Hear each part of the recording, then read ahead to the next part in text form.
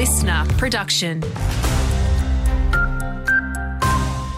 G'day, I'm Dan McRae with your local news. The clean-up has begun for parts of the Fraser Coast and Gympie region after being lashed by strong winds, giant hail and heavy rain yesterday afternoon.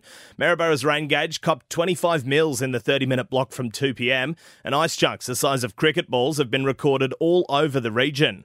The Bureau's Dan Hayes says they recorded some pretty strong wind gusts too. Did have some reasonably strong wind gusts as well recorded with those, up to about 87 kilometres an hour recorded in Maryborough, a little bit lighter at our gauge at Gympie anyway, or at just under 70 kilometres an hour there. 24 households are still without power and council crews are out assessing damage and rectifying public safety risks first. If you do have damage to your house or your car, the expert advice is to take photos before cleaning up, steer clear of fallen trees and always watch for power lines.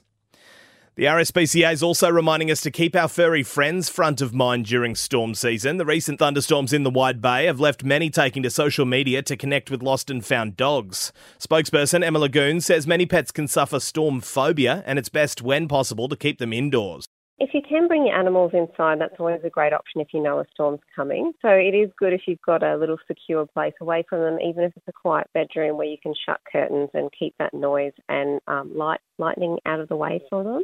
To a different kind of story now, and there's fears Christmas beetle numbers are in decline.